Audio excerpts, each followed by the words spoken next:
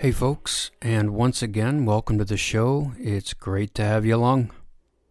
Last week, Andrew came to you from the Valley of the Leaf Blower, and I definitely felt his pain regarding that useless piece of machinery. If I were president, my first act would be to immediately halt all leaf blower production, and then I would issue hefty fines to Husqvarna, Steel, and whatever other companies are responsible for the ubiquity of those awful things.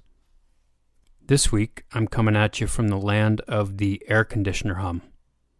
Hopefully you can't hear it, but if you can, I apologize. This week's show is about something I mentioned in the Gregging to Know You episode from a couple months back, and that is my brief stint as a pet crematorium driver. It's a short one, so I'm not asking you for a huge investment of your time this week. Just grab a drink. For me, that would be a cold mug of dung-smoked whale testicle beer, and press play. And if you've never had dung-smoked whale testicle beer, order yourself a case. It's delicious. If it's not too much trouble, please rate, review, and subscribe on all the relevant podcast apps. And thank you for your continued support. Take care out there. Bye for now.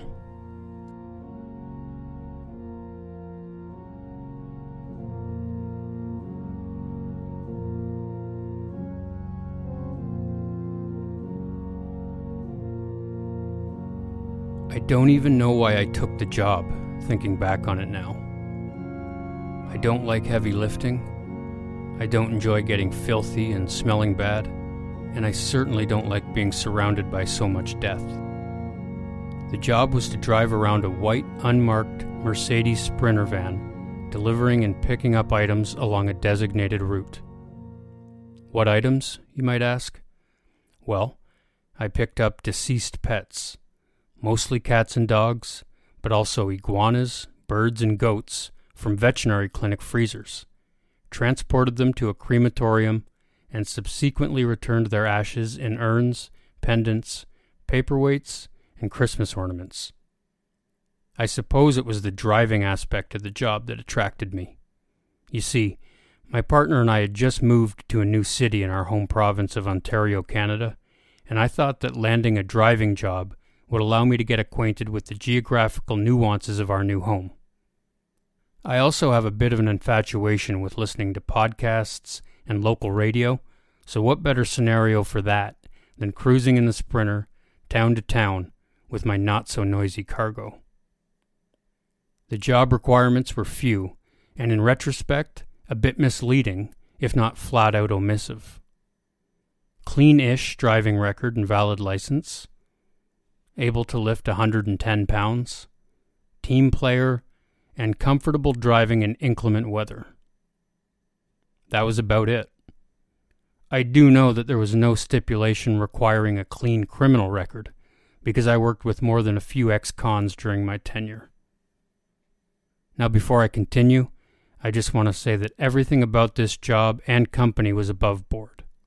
Most of the people I worked with were pet owners and animal lovers, and the bodies of the deceased pets that we brought back for cremation were always treated with the utmost dignity and respect.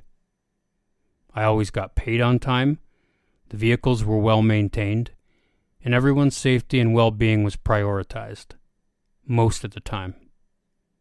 You get the picture. Respectable, reputable company. This does not, however, preclude the fact that it was still kind of a weird, sometimes depressing job where weird and sometimes depressing shit occurred. Most days started early, around 6 or 7 a.m. I'd arrive at the shop, park my car, and then drive my van into the loading bay where I'd pack it with that day's urns and other ash-filled mementos. I would then flick on the radio, plug my first clinic's address into Google Maps, wonder what the hell I was doing with my life, and finally drive off to meet the day. I would say that about half of my shifts were tolerable. On these tolerable days, I would pick up between 25 and 35 pets. None of them would be heavier than 100 pounds. The weather would be agreeable for driving, and the software on my smartphone that I used to track and identify the animals would cooperate. On a pleasant summer day with the above criteria still in place, I may even upgrade tolerable to fine. It was the other half of my shifts that made me wish I had stayed in school. On these days, I would pick up 50-plus pets. 7 or 8 of them would be over 100 pounds, and some as much as 150. There would be a blinding snowstorm or a similar Canadian winter weather scenario, and my software would crash, forcing me to document my activities with pen and paper. By far the most distressing part, though, was the lifting.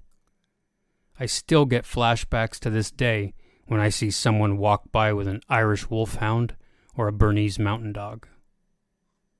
After visiting my last clinic for the day, I would drive back to headquarters and unload, placing each pet on a designated shelf according to weight.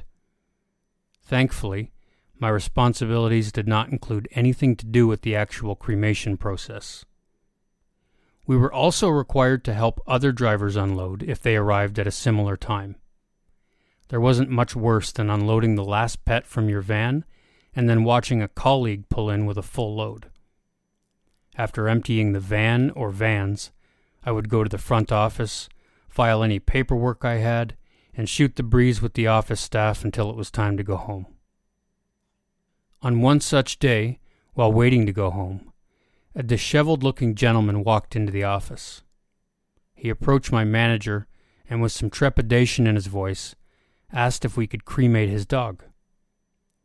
My manager said that we could, and asked him if he had his pet with him.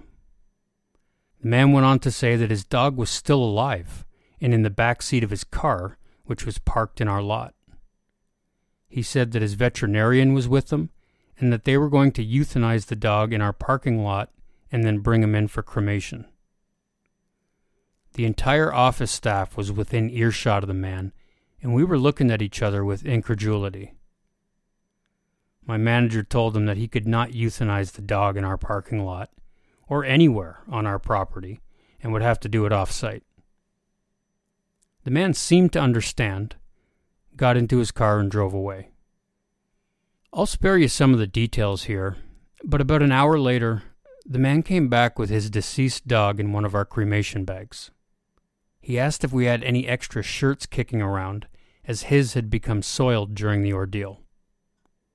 We gave him a shirt, he thanked us, and then he left, leaving a shocked and somewhat disgusted group of our staff in his wake. Somehow, I managed to work there for 1.5 years. It paid the bills, and I did get to know my way around southwestern Ontario. After a while, though, my back couldn't handle the lifting, and I just couldn't get past some of the sights and smells. It was on to less disturbing endeavors, but there will always be things that I can't unsee. What had started out as an innocent enough idea of getting paid to learn the geography of a new place and meet some new people ended with a chronic injury, nightmares of giant dogs, and a lesson in unconventional, or more specifically, parking lot euthanasia, which I did not ask to be taught. What is this that I can see with eyes and taking hold on me? I am death and none can excel. I'll open the door to heaven or hell.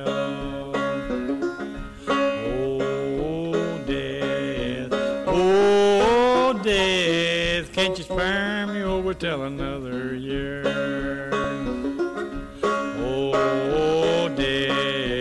Oh death, please spare me over till another year. Oh, if someone would pray, couldn't you call some other day? The children's prayed, the preachers preached, how mercy is out your reach. I'll fix your feet so you can't walk, I'll lock your jaw so you can't talk. Close your eyes so you can't see this very air. Come go with me. Death I come, take the soul. Thanks for tuning in to the Raised by Whoops fake radio show. This is Glenn. Both Andrew and I are grateful for your time and attention. you enjoyed that story, we'd appreciate if you could tell your friends, family, or even a few strangers about the show. Additionally, you can leave a review on Apple Podcasts, Stitcher, or Spotify. If you have a short story you'd like us to tell, or even some music you'd like to share, you can reach out via the website, raisedbywhoops.com. We're glad to have you with us. Till next time, thanks, and take care. My head is warm, my feet is cold, death is moving up on my soul. Oh, death, are you treating me? You close my eyes so I can't see. You hurt my body, you make me cold, you rule my life right out of my soul.